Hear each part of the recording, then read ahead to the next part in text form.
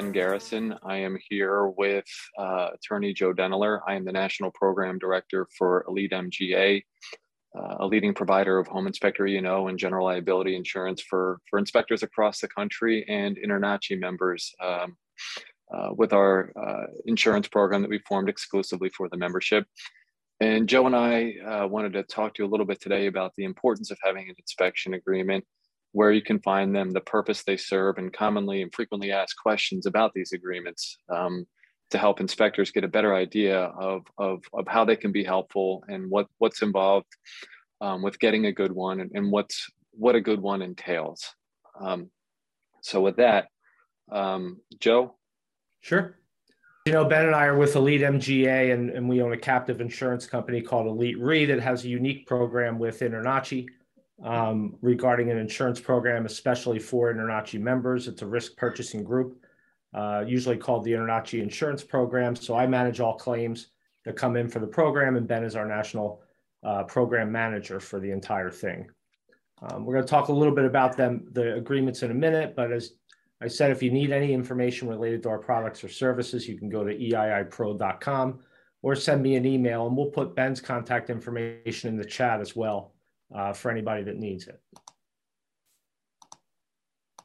So we're going to talk a little bit about the purpose of a pre-inspection agreement, some basic contract principles that go into every agreement, some of the critical clauses that we see. We'll talk a bit about liquidated damages, and then we'll talk a little bit about arbitration clauses.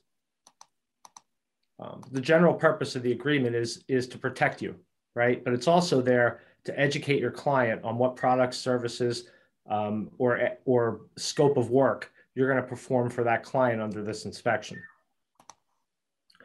We want to keep symmetry among all of your documents that go into the inspection. That includes the inspection agreement and your inspection report. And you should always try to make sure that those things can cohabitate together peacefully. And what I mean by that is that you're using the same terminology in the report as you do in the agreement. So if you're doing things in a state where there's no regs and you're doing them according to the InterNACHI standards of practice, in that instance, you are doing these, you are setting up your report, hopefully, to match up those standards, and your agreement should say, I'm doing them under the InterNACHI standards. And so the terminology should be equal. So you're looking in the InterNACHI standards for material defects. And you want to make sure that that shows up somewhere in your report and your agreement that tells the client, this is what I'm going to do.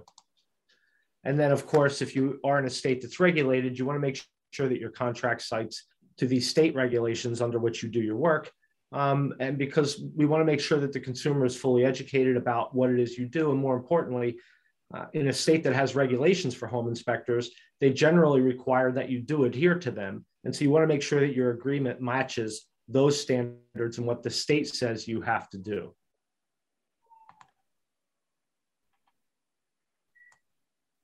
It should set out the understanding between you and your clients. And let your clients know what you will and will not do. And probably the will not do is the more important part of that equation. And it should protect you from litigation or afford you defenses against liability, some of which we're going to speak about here. Ben, my camera's going in and out a little on my end. I'm going to go. Okay. You know what? I can see everything fine. Okay, good. The contract needs to be easy to read. It needs to. Oh, yeah. Can you still see my screen, Ben? Yep, I can see your screen. Perfect. Okay. So the agreement should definitely be easy to read. It must not be unconscionable. And what we mean by that is it can't be so one-sided that a judge or an arbitrator would say, this is so tilted toward the inspector that we can't possibly enforce this agreement. And then it must inform the consumer of any important provisions and set them apart from the rest of the language in the agreement. You see I used italics and underlining and bold there. The point I'm trying to make is if there's a clause in your agreement where your client is essentially giving up some right they would normally have, or giving up the ability to bring a lawsuit against you or to seek damages above your fee, if you are in a state where we can do limitation of liability, in that situation, then you want to make sure that that language is set apart from the rest of the language so it calls the reader's attention to it.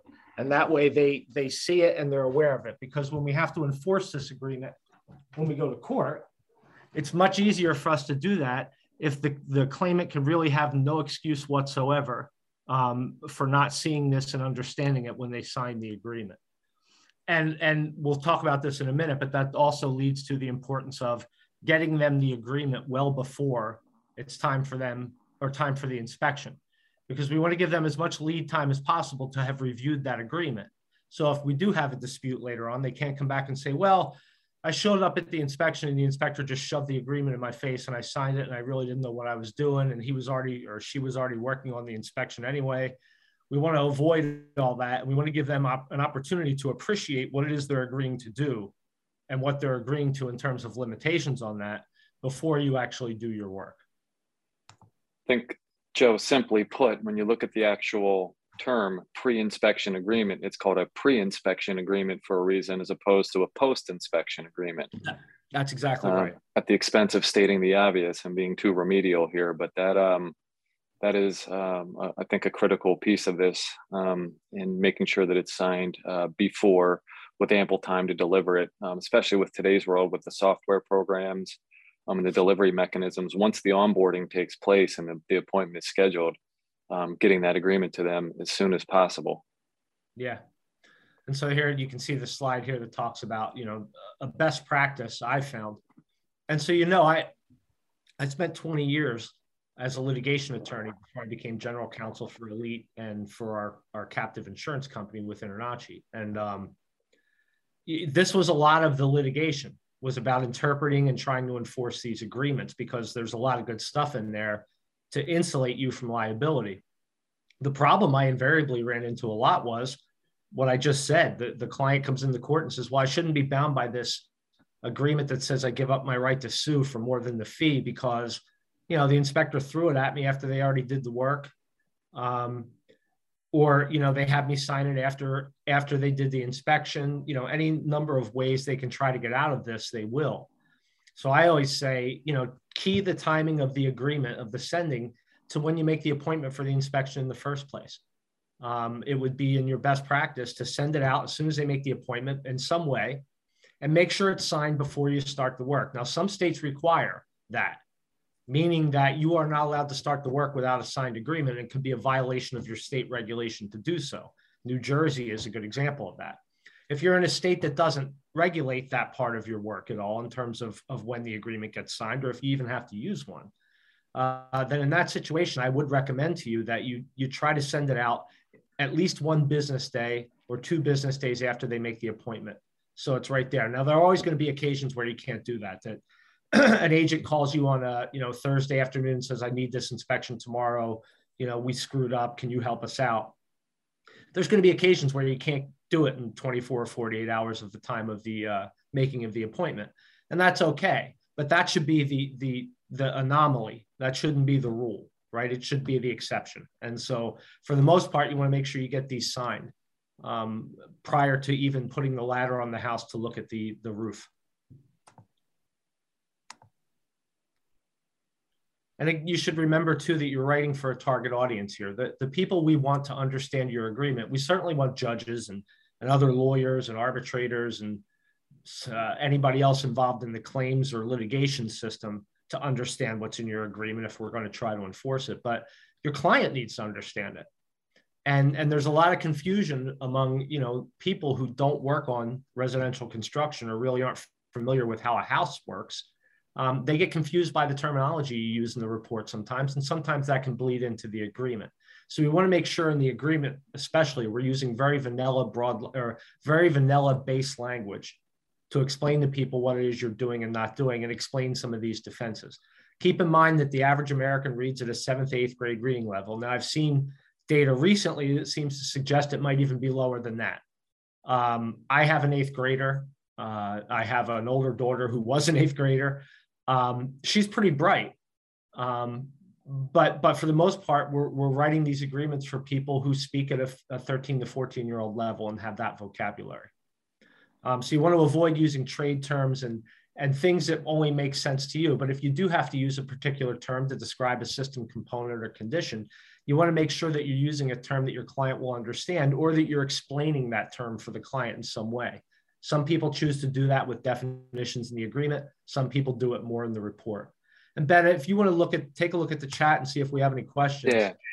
One thing, Joe, that I've found is I've asked when I sit on the front lines and I deal with the initial claim call that comes in and discussing the circumstance with one of our insureds, I oftentimes reference their inspection agreement and ask them if certain clauses are in their inspection agreement, and more often than not, they're not sure.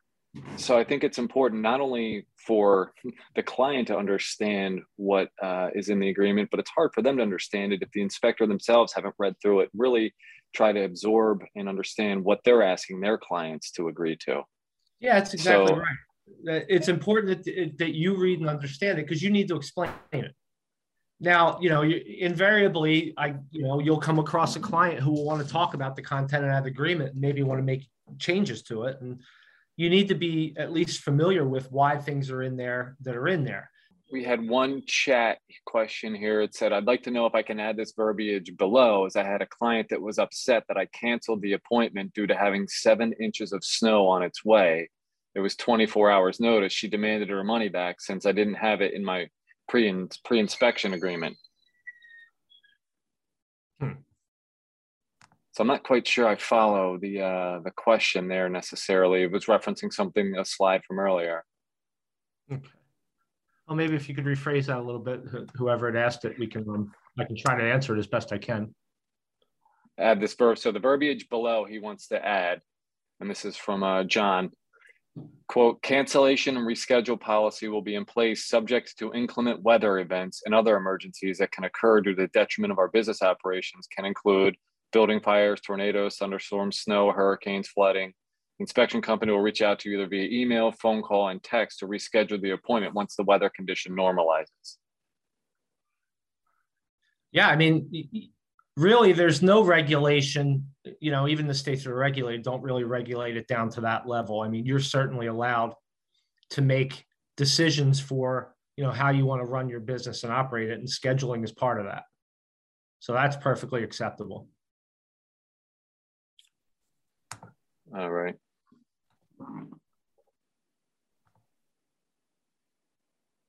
Yep. We don't have Ben here. I'm having all these technical difficulties. Sorry about that. Some of the critical clauses, Ben, if you want to interrupt me whenever with questions. Sure.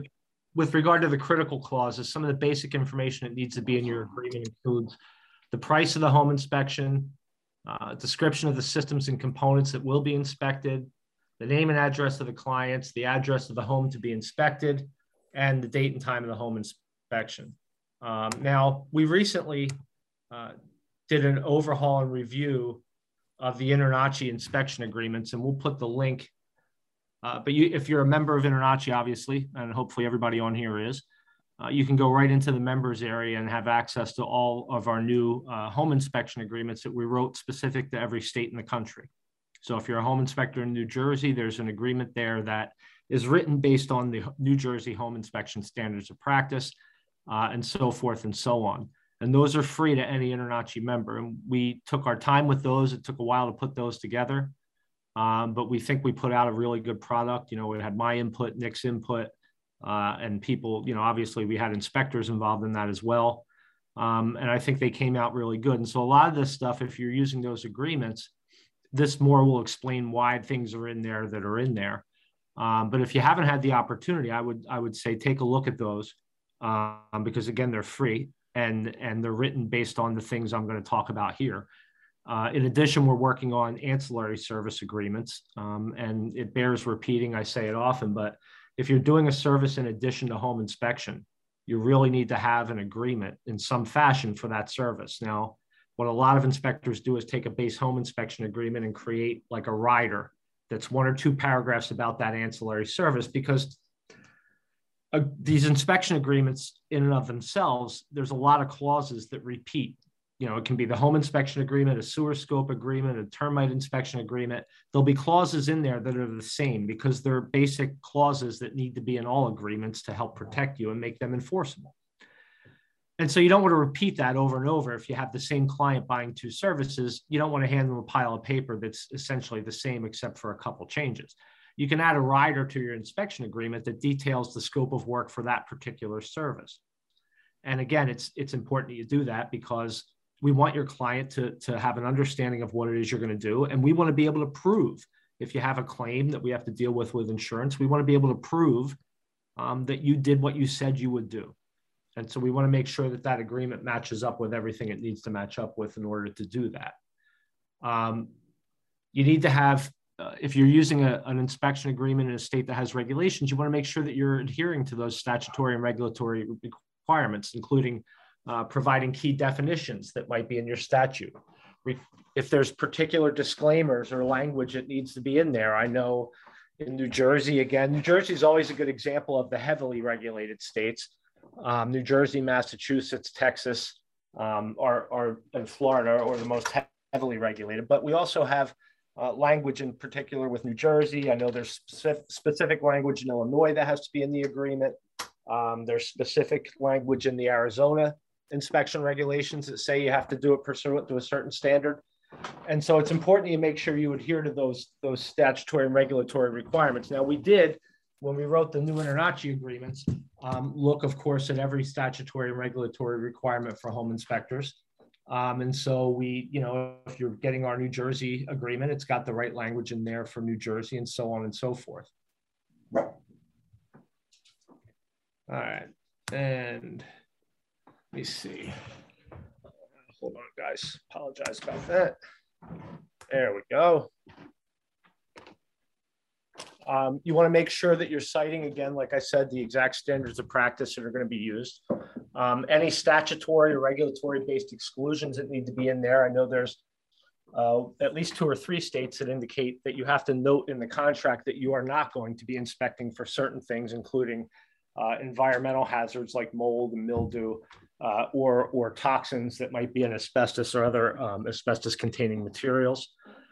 And then the state will usually dictate whether you can use additional defensive clauses like arbitration clauses, limitation of liability clauses, liquidated damages clauses, et cetera. And you'll see, we'll talk about arbitration in a second. We did not include arbitration clauses in the new InterNACHI agreements for a reason. But you can certainly put one in if you feel that you want to have one, or if your insurance carrier requires it. We don't. At the InterNACHI Elite Insurance Program, we don't require arbitration. That's why they're not in ours. But if you require it, InterNACHI has a clause that you can use that I've given them, and we'll certainly provide it to you upon request. And liquidated damages or limit of liability is the clause that says, even if you're right and I did something wrong, the best you can get is a return of the fee or some multiple of that. They're useful in different states. In some states, you're not allowed to use them. In some states, you are. And so we looked at that when we did the InterNACHI agreement as well. Hey, Joe. Yeah. So in a state like New Jersey, for example, you can't use a liquidated damages or limit of liability clause, correct? Or for the, New Jersey, the inspection fee? Yeah, New Jersey, it's even worse than that, because what happens in addition to that is New Jersey has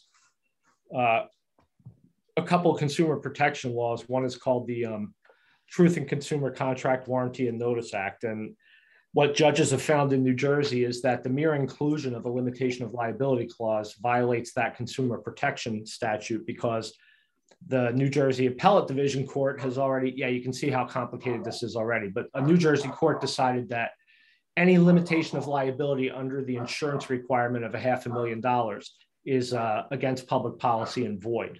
And so the New Jersey courts have now said that that also means that if you included it, may be a consumer fraud violation as well. So on the one hand, the state of New Jersey requires $500,000 of E&O insurance. So if that's the case, a home inspector limiting their liability to the cost of the inspection fee or a multiple would then be violating consumer law, which basically contravenes the Licensing and Insurance Act. Yeah, it's very convoluted, and I really wish before I stopped, day-to-day litigation work, that I had a chance to take a crack at that at the New Jersey Supreme Court level, because I think we could have flipped it. But yeah, essentially what they decided is, because the legislature, when they created the New Jersey home inspection licensing law, said you have to carry at least $500,000 of E&O insurance coverage in order to be an inspector. Because the legislature set it at 500, it would be against the legislative intent of the statute to allow an inspector to limit their liability under that $500,000 minimum insurance. Okay. And so what it means is you can't limit your liability to anything except up to $500,000, which of course is useless in the home inspection context because we very rarely see cases of that magnitude with home inspections. We do. I mean, we certainly get death cases and things that we've had to deal with. And I see every claim that comes into our inspection or to our insurance carrier. And in my career of practicing and representing home inspectors, I've dealt with death cases. So it's important that, we keep in mind that the most cases are never going to hit $500,000. And so what New Jersey's done is essentially said, every time you walk in a house, you're exposed to $500,000, whether you like it or not. My theory always was, if you want to keep home inspections affordable for everybody, Bobby and Susie, first-time buyer with 3 small kids, et cetera. In order to do that, there needs to be a trade-off. And that means that, if we're going to do it at this price, we need to have some insulation from our liability for doing this job. Because if inspectors charged what they really deserved, we'd be talking about thousands of dollars for each inspection based on the risk you undertake. And so as a public policy matter, if we can limit the inspector's risks so they can keep the price down, it does decrease the litigation between buyers and sellers. Because if home inspections aren't affordable, people are going to get them without an inspection, just like you saw in this market where they had to give up the inspection in order to buy a house for a few months. What's going to happen is you're going to have the courts flooded with cases between buyers and sellers and against agents for non-disclosure. Home inspection plays a critical role, not just in insulating the buyer, but it insulates everybody in the transaction because you're an objective reporter of the conditions based on your experience and training. And so, in my mind, it's a valuable service and there should be some trade-off on the exposure. But as it stands right now, I think probably about 25, 26 states, we can still limit liability. Some are better than others. Texas is far and away the best one. Right after that is a state like Pennsylvania, and there's several other states. Illinois. Illinois is great. In fact, we just got, one of the things you have to do when you own your own insurance company and you defend your own claims is you better have really good attorneys representing your insureds. And, that's how my practice ran primarily on that for many years. And so I'm hard on the attorneys that we pick for our panel. We had a real ace in Chicago and not only got the limitation of liability enforced in a Chicago court, which is tough, but in addition to that, got a ruling that they had to pay, that the claimant would have to pay the inspector's fees if they couldn't sustain the lawsuit. And the judge gave us a written opinion, which means we can use that and cite to that in other cases. So that was tremendous, but that's all part of the risk management, aspect of what we do as an insurance carrier. In addition to making sure these agreements are right, we make sure we have the right attorneys representing you so we can get the best result for you possible. So when we're talking about communicating the scope in the agreement, one of the things we want to do is define the services being offered. And again, cite the standards that you're going to use. If you're in a state like Colorado with no regulations, you're going to use the InterNACHI standards of practice. That should be so cited in your agreement. You'll see, if you do look at the agreements we've provided, if you're in a state with no regulations, they default to the InterNACHI standards of practice. And so what you'll see in that agreement is a lot of the language pulled right from the InterNACHI standards.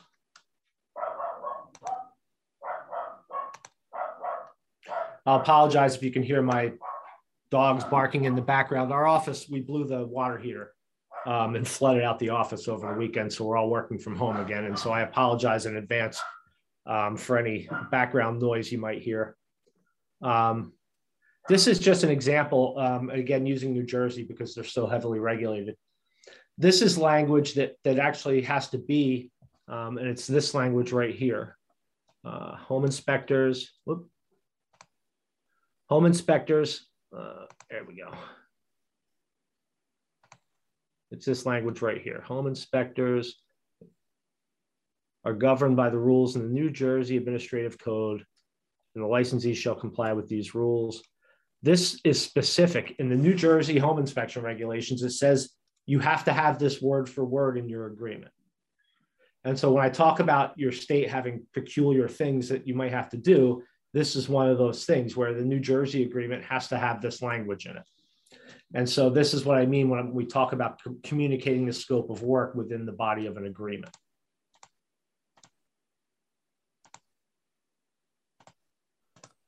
Okay.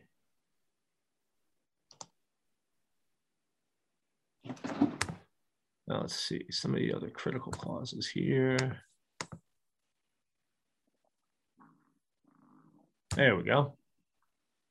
Now, if you are in a state that has its own regulations, you don't want to double up. You shouldn't be putting that we're going to do it according to the state regulations and the InterNACHI regulations. The InterNACHI regulations, if you're in a regulated state, the InterNACHI standards will fill in the gaps. So if your state is silent on a particular issue, you can use the InterNACHI standards to fill in the gaps. But if you're in a state that speaks to every issue related to your scope of work and exclusions, then you're just going to cite to that state standard of practice. Pennsylvania is a good example where there's a law in place, but they never set the standards of practice. You can use InterNACHI standards of practice as you know, your schematic, so to speak, for doing your work.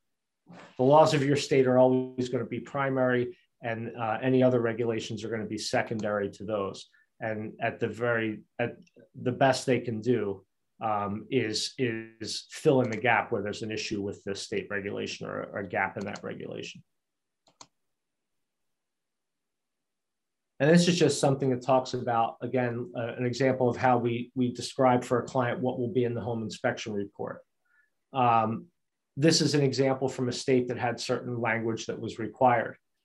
If you're in a state that's not regulated, in the InterNACHI agreements that we did, we defined this, the report as, you know, what will be observed and deemed material, like it says in the InterNACHI standards. Ben, I see a few questions in there. Will the slides be available to us? Actually, the ones that are available to you are already online. We recorded a shorter version of a discussion of inspection agreements within the body of some of the videos we just put up on the InterNACHI website. So they're there, but if you want to shoot me an email after, and my email will be up in the chat. Ben's going to put our email addresses in there. If you want to send me an email after, I'll send you a PDF of the slides, sure. Also, how does California compare? Well, California has regulations, but they don't have standards of practice. And what that means is that in our agreement, you would see that we cite to the InterNACHI standards of practice as the actual standard and the California law, but the California law doesn't say what you have to do and not do. It does say you can't limit your liability to the cost of the inspection, but it doesn't get into too much other than that. So California, in terms of claims, not our worst state by far. I'll tell you right now, we just did a review again, end of month review for January. And once again, New Jersey is far and away the leader in incidents and claims in our program. Followed after that by Tennessee, of all places. And I'm still trying to wrap my head around why Tennessee is so bad. Ben, you have an interesting theory on that, right? Yeah, it's probably everyone moving from New Jersey or California. Yeah. People are leaving California, where I live, left and right, and moving to places like Tennessee, and they're buying houses sight unseen, and then taking that risk, and then finding out that what they thought they were buying and what they actually bought are two different things. And what better person to blame than a home inspector for something they didn't do their due diligence on as a buyer? That's right. So again, I think that just gives credence to the importance of having these agreements signed, having them delivered in a timely fashion, and making sure that everyone, chances are they might not read it, but at least you can say it was delivered in a timely manner. If consumers, I feel like in today's world, and I think I'm one of them, whether I'm checking into a hotel, renting a car, updating my Apple software, I could probably give whatever vendor my firstborn child, not knowing what I just signed my life away to.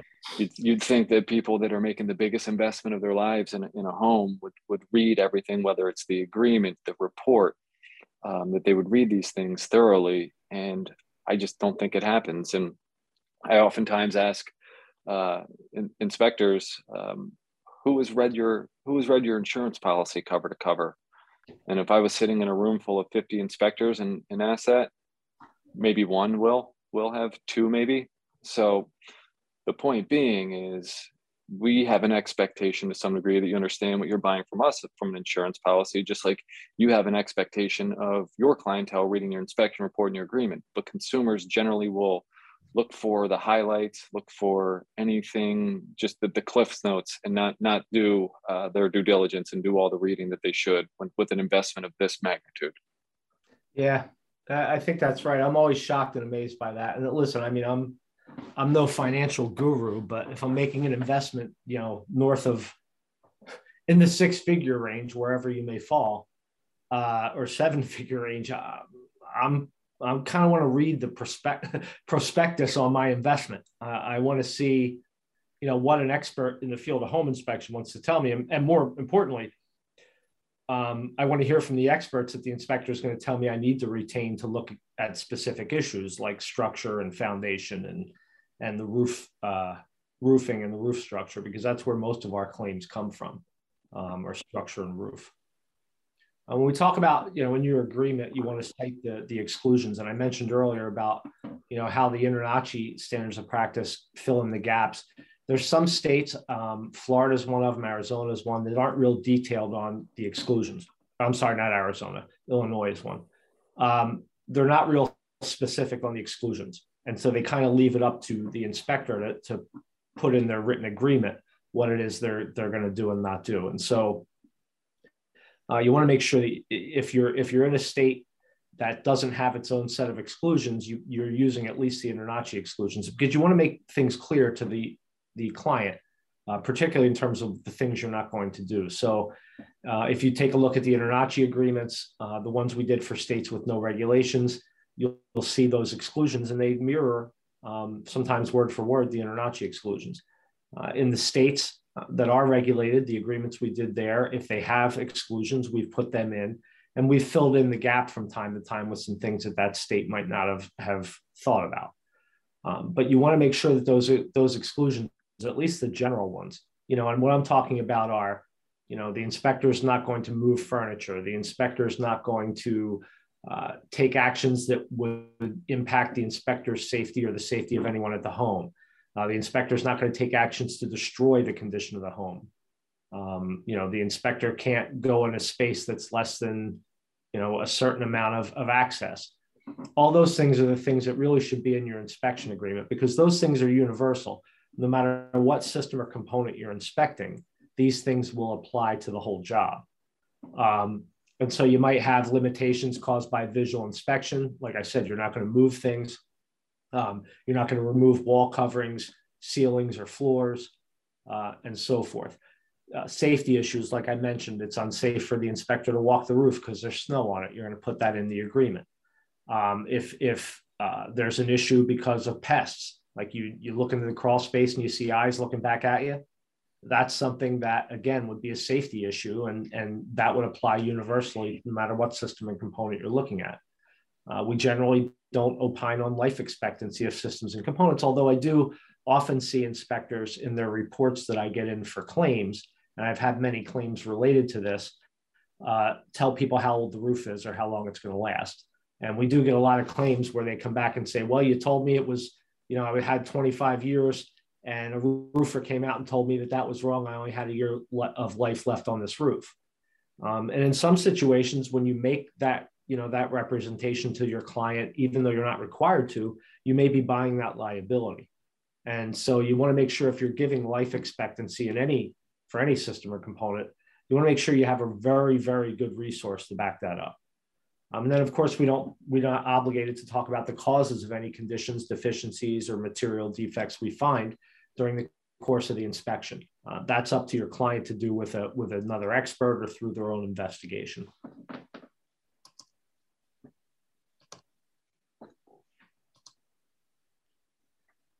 And some of the other exclusions that you should mention in your agreement, you're not going to predict future conditions that may occur. I just got one in where yeah, the inspection's like 18 months old, and it's a condo with an exterior deck, and our insured inspected it 18 months ago, and there were some issues there.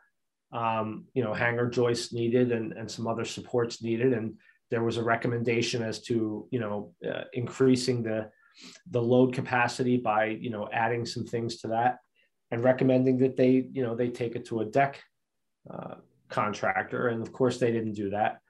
But now 18 months later, the deck's starting to come away from the building. Well, yeah, things change. In 18 months, things might change. At the time our insured was there, I mean, it looked fine, and we have the photographs to back that up. But that's when I say it's also good to put this in the agreement that the client needs to understand that things may change in the future. Homes are subject to the elements, they're subject to living in it, they're subject to damage, they're subject to displacement from the soil. There's a lot of things that can go on in a home, and especially over the period of 18 months.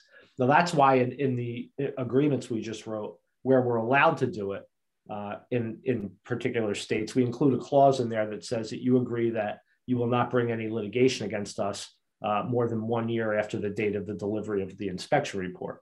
The reason we do that is because, number one, we want to cap that time period, because things can change so dramatically over time that it's unfair for an inspector to have to defend against the condition of a house 5 years later when they saw it, 5 years before, and we know things can change. In almost every claim I get with a contractor, they're telling these people that, well, your inspector should have seen this. There's no way this wasn't here X number of years ago. I mean, I even had one guy literally under oath in a deposition try to argue to me that he saw ant droppings in an attic. And from that, he was able to tell that this water and moisture condition had lasted for several years, which of course forced me to have to ask him about his, history of training in ant frass, and, what studies he did or what scientific work he did to make that determination. And it unravels very quickly, but there's still people out there who will use that tactic to try to bring a claim against an inspector. And so we want to make sure that it's perfectly clear that, we're not dealing with future conditions at all. And we also disclaim operating costs. That's not our job to tell you how how much fuel oil your furnace is going to burn over the course of the winter of 2023. That's just something we don't do. Code compliance. Although a lot of the things we report touch on codes, the reality is we're not bound to cite code as a particular reason for a material defect. And the reason is, codes change. It might have been fine when this house was built, but it's different now, and you can't judge it based on current codes. That's why inspectors instead are focusing on safety and habitability issues rather than code issues, though those may overlap. And of course, we don't report on market value, and we don't report on, or we don't perform any destructive testing in the property, primarily because most of the time you're doing it for the buyer, and the buyer doesn't own that property that you're being asked to destroy with destructive testing. I think we had a request to critique a home inspection agreement from one of the attendees here. So I just asked to email that to you and myself. Okay. Unless you're seeing something different than I am. Wait, I'm sorry? Unless you're seeing something different than I am on the chat. The last question was just asking for a critique of an agreement. Okay, good. Yeah, you can, if you're one of our insureds, you can send that to me. My email address will be up there, and you can send it to me and I'll take a look at it. We do review the agreements for our insureds. Some of the other general exclusions that need to make it into your agreement, and here's just an example of that. We created that I can't remember which state this was from, but this is just an example of how somebody put up, the general exclusions and things in their agreement. It's a little bit difficult to read this way. I would say maybe if you could break it up, and of course it's an ASHI one, which, I mean, I can't take credit for what goes into their agreements. But this is an example kind of how it lays out, but when you look at this, it looks like it's just a pile of words.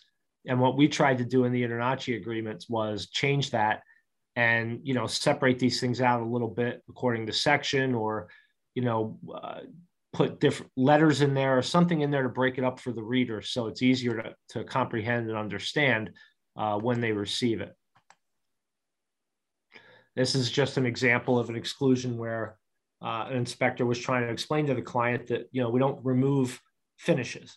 And so that's the drywall, the paneling, suspended ceiling tiles, etc. And so we have that up there so that, or we have this in the agreement so that the client understands that we're not going to do anything here that relates to moving things that don't belong to you. Now you can do this in any number of ways. I pulled this from an inspection agreement that was involved in a claim of ours. And this was helpful because, part of the claim was that the inspector was supposed to move suspended ceiling tiles. And, the inspector put right in the agreement, I'm not going to do that. And so it was kind of hard for the plaintiff to argue that they had a different understanding of what the scope of work was going to be. Now, this is just an example of, somebody excluding environmental issues. And so you can see the laundry list: asbestos, radon, lead, urea, formaldehyde, mold, mildew, fungus, odors, noise, toxic or flammable chemicals, water or air quality, PCBs, and so forth.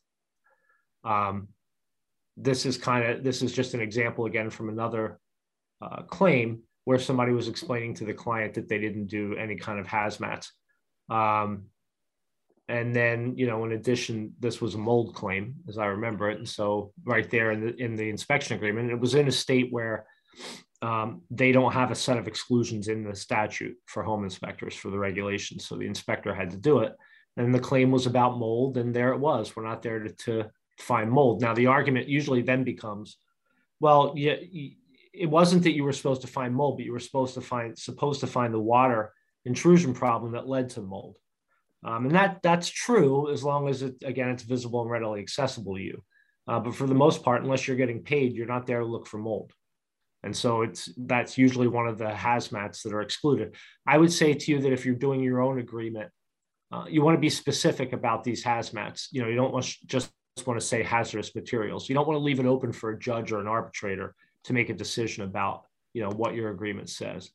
And while we're on the topic of arbitration, I'll speak to that a little bit because I mentioned it earlier. We didn't include arbitration clauses in our agreement. There's pros and cons to arbitration. The big cons are that you can't appeal the decision. So if the arbitrator makes a mistake about the application of the law to your case or any other error that's not fraud, you're stuck with it. And so in the world of home inspectors, we have all these states that have specific regulations and they're the law. And so if the arbitrator makes a mistake on interpreting or applying those standards, or makes a mistake where they should have enforced a limitation of liability agreement in a contract and they don't, we can't appeal that. We're stuck with it. We have to live with it. If we're in a court and that happens, we have an appellate court to go to, or the state Supreme Court if we had to try to make sure that justice is being done and that you're being held to the standard you're supposed to be held to. The other problem we've run into with arbitration is that they will not allow us to file motions in advance before we have to spend all the money on, defending the case. And so what happens is, in court, the plaintiff files a complaint, we file an answer to that, or we might file a motion if that state allows us to try to dismiss the case based on any number of defenses we might have, usually the ones that are in your agreement, like limitation of liability. If we can enforce limitation of liability in the beginning of the case, well, it's less likely the plaintiff's going to pursue that and spend a bunch of money on their lawyer and a bunch of time when their best day is going to be a refund of the fee. And so, these claims, they accumulate dollars and value and cost because we have to hire attorneys to represent you through this whole litigation process.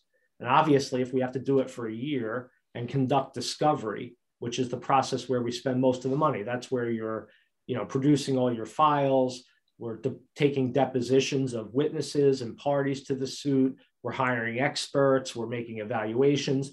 All the money in litigation is spent right there. And so if we have a situation where we're in a state that allows limitation of liability, and we have an agreement that's written appropriately to enforce that, well, if we can enforce that at the beginning of the case, we're going to avoid all of that discovery expense. And the reason it's good for the insured is that's how your premiums go up, is when you have a claim where we have to spend a lot of money defending you, or we have to pay a lot of money toward a settlement above your deductible. And so if we can eliminate that exposure, we can keep your insurance rates way down. and the insurance rates for everybody way down. But in arbitration, they rarely, if ever, in fact, I can't think of an occasion in the last 10 years when an arbitrator has let me do this, is file a motion in advance to let the arbitrator decide on the limit of liability, because once they can do that, well, then, that might be the end of the case. And because we generally can't do that in arbitration, they want to make us do our discovery and have our whole hearing before they'll rule on that issue. And that's a reason why, we like to avoid arbitration. Now, if you're an InterNACHI member who's not insured with us, you need to check with your insurance provider. Some of them require you to have an arbitration clause in your agreement. So if you're one of those people and you're unfortunately not insured with the InterNACHI program, I'm happy to give you an arbitration clause you can use, or better yet, you should contact your insurance provider and ask them for one, and put it in there. But we didn't include it automatically for the reasons I just said. If you are one of our insureds and you feel strongly about having an arbitration clause, we're fine with that. We're not here to muck about too much in telling you how to run your business. So if you want to have one, by all means have one. And if you need one, I have one, I'll give you. But other than that, we didn't include them automatically in the agreement. Let's see, it looks like there's a question. Again, about the slide deck. Ben will have my email address in there and you'll be able to get a copy of the slide deck. This is just another example of how an inspector excluded environmental hazards in their agreement. Again, I would say to you, plants and biological activity, I would be more specific about mold.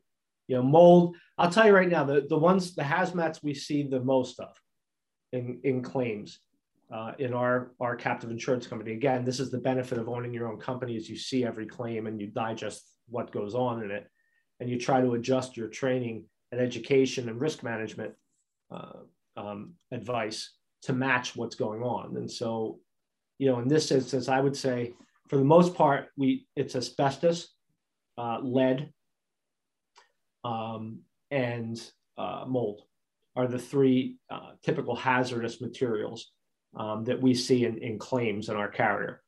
Mold being far and away the most prevalent, but asbestos too, because we have inspectors in states where asbestos wrap was used on ductwork and wrapping boilers, large boilers and things to insulate them, and used vermiculite. Some of the vermiculite has asbestos containing materials in it. We still see that. And it creates, a problem. And I would say to you, if you're looking at the clause we have here, it's good for animals, insects, birds, pets, mammals, that kind of covers the gamut of what we might see living in an attic or a crawl space or a basement. But it doesn't really get to the issues of, toxic materials here. And so I would say, you want to say mold, mildew, and similar conditions. You also might want to say, asbestos or other potentially cancer-causing materials, or if you're not doing radon testing, a provision there that you're not going to test for radon. But I would be more specific than this about the things you're going to exclude. Now, again, if you're going to use the agreements we've prepared for you through InterNACHI, they have the clauses in there that strike, mold, mildew, asbestos, and all these other problems as your state has required it. And so if you're in a state that's regulated, you'll see those exclusions tend to match up with that state regulation for the most part. And if you're in a state that's not regulated, you'll see the InterNACHI exclusions in there, and they include, plants and animals and other toxic things that are bad for your health, so to speak.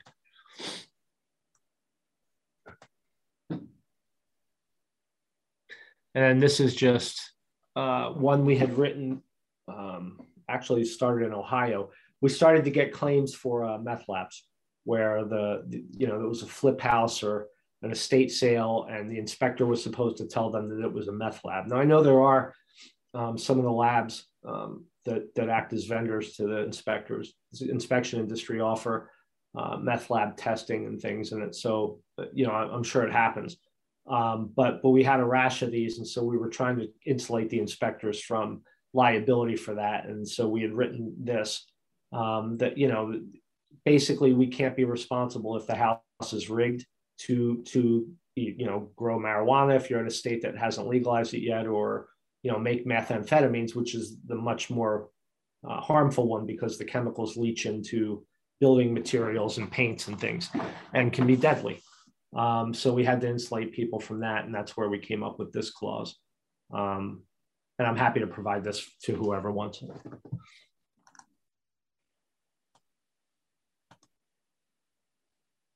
And then you'll often see a clause like this in the agreements, and this is just a clause basically requiring your client to reach out to you within 10 days, or to give you 10 days rather to come back and look at a condition that they're making a complaint about. And the reason we put this in there is because, number one, we don't want them to repair the condition before they give you notice. Otherwise, we may not have good evidence of what the condition looked like when you saw it versus what it looks like when their contractor starts ripping it apart or completely changes it. And so we want to give you the opportunity to get back out there and see this condition before it's changed. Now, that's not always going to hold up. If there's a flooding event at the home, or, you know, a burst, like in our office, it just happened, a burst water heater. You know, that's an emergent condition where a court's probably not going to enforce this if they go get repairs made right away. But more often than not, it's going to be a condition that they can give you notice of. And we do this again so you can have an opportunity to see it before it's changed. And so if you have an incident or a claim with us, one of the first things we ask you to do is get back out to the site and get as many photographs as you can and get a good handle on what the complaint is. Now, a lot of inspectors do that on their own before they come to us. But, you know, if you do have an incident or a claim in our program, you know, we encourage you to report everything because we don't count everything as a claim. It's not a claim unless we have to spend money above your deductible for whatever reason. So, you know, it's better if you report everything to us, and then we'll walk you through this process where, you know, we'll help you get, you know, make the arrangements to get out there and and we'll talk to you about, you know, the evidence and the photographs you need in order to best defend yourself against the coming claim. Now, I see it's about almost 1 o'clock and we were going to stop at 1. So if anybody has questions they'd like to ask us, or if you want to post those, feel free to do so. Ben, you probably already put in the chat the email addresses and everything, right? Yep. Okay. Let's see. Insurance to another. I have one question here is I have insurance to another company. I just became an inspector. I do not have a pre-inspection agreement yet. Can your company do this for me? No, but InterNACHI has already done it for you. If you're an InterNACHI member, you can have that agreement that we just wrote with Nick for free. So you can get that right from InterNACHI directly. You don't have to worry about getting it from us. But again, I would recommend to you that when you get that you check in with your insurance company, because some of them, you know, they like to tell you how to run your business and require you to do certain things. And so we want to make sure that, you know, I don't want you to put you in a bad space with your insurance carrier. So make sure you check with them about arbitration and other things before you use that. But again, the InterNACHI one's free, and I helped create that. And so you don't need to be an insured. You just need to be an InterNACHI member. If you're insured with us, then we'll help you if you need custom things done with it. If you need to add things that are particular to your business, or you need ancillary service agreements like termite, radon, et cetera, we do those for our insureds.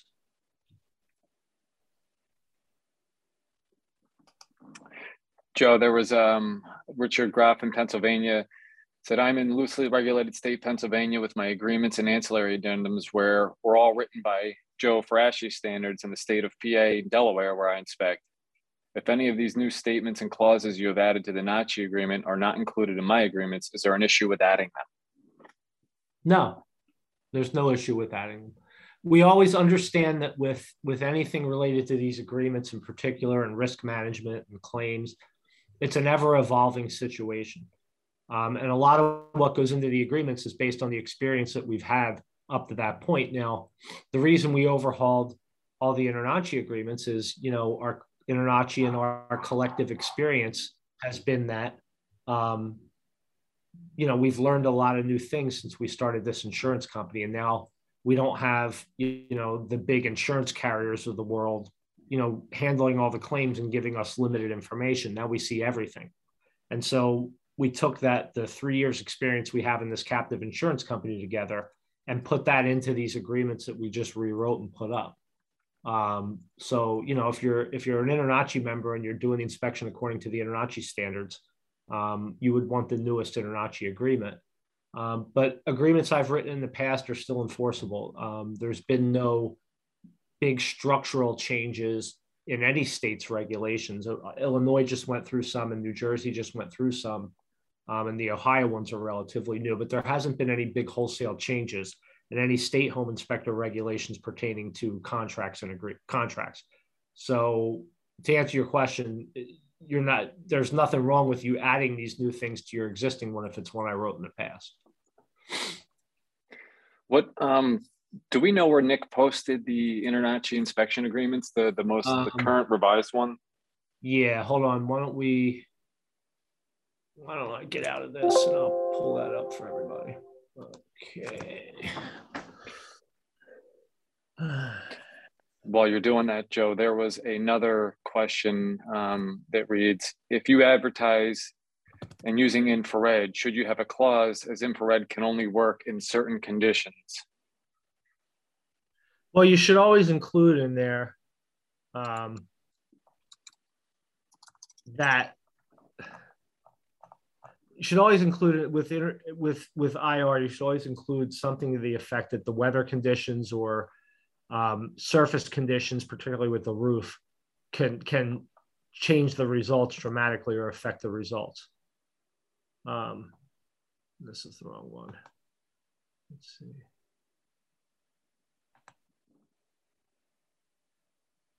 There we go. Okay. Let me just pull the link for you guys.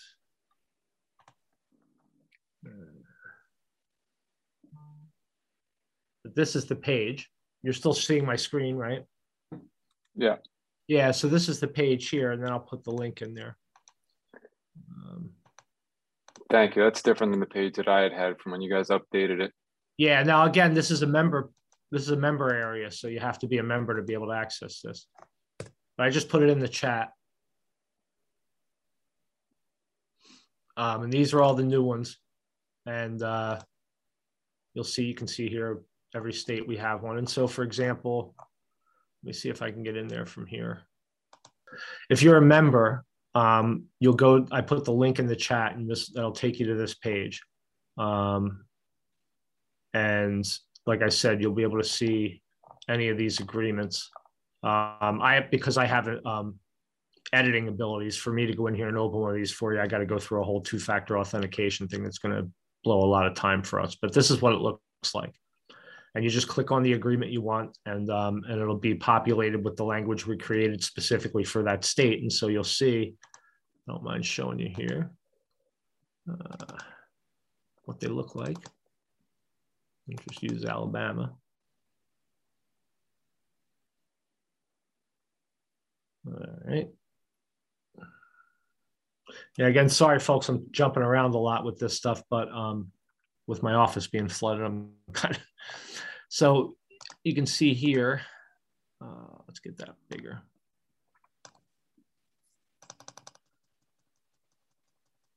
This is generally what they look like. And so a lot of the language in the agreements is the same. These first two paragraphs are the same for everything.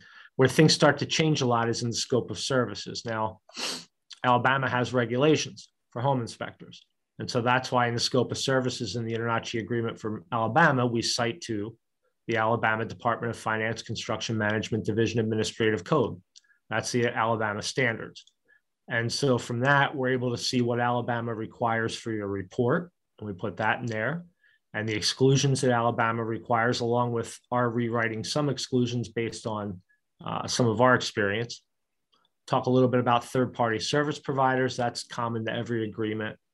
Something in there about your fee, because if you are charging interest for unpaid fees, I mean, most inspectors are paid before the report goes out. But if you run into a situation where for whatever reason you weren't, you need to have something in your agreement that says you're allowed to get interest and that they have to pay your fees if you have to take them to court for that. And so that's why this is in there.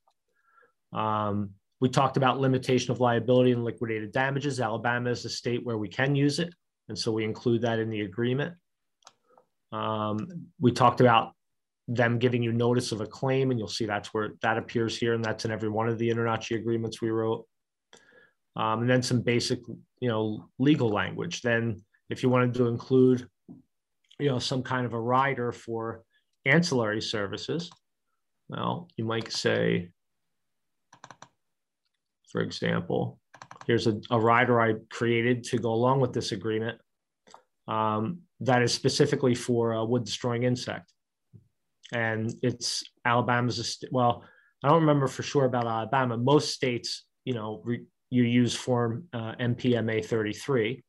And so if you're in a state that's what you use, our WDI rider would then be attached. And again, as you can see, instead of repeating all the same stuff that's common for both agreements, it just speaks to the exact things for WDI in this rider, and you can attach it.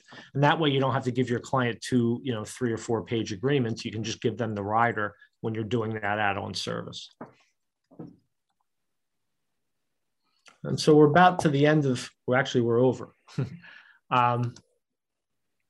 And that I saw the advertising or the IR. So that looks like the last of the questions. Again, if you want to reach out to Ben or I, we're always available to talk about risk management. If you're an insured of ours and you have questions about, your inspection agreement or claims, you can definitely email me. If you have questions about our insurance program generally or what we offer and what we do, including the worry-free reporting, the free 5-year tail if you're in the InterNACHI program, definitely get with Ben and check that stuff out. I mean, again, the beauty of owning your own company is, we deal with the pricing, we deal with the claims management, we deal with everything. And so the buck stops with us. So if you'd like to, see what we can offer you in terms of insurance, please, by all means, get a hold of Ben. And if you're a NACHI member and you want the agreements, the link's in there for you to use. But thank you so much for attending. We appreciate everybody's participation. And if you have any questions you did want to ask here, feel free to give us a shout. Thanks, Joe, and thanks everyone for attending.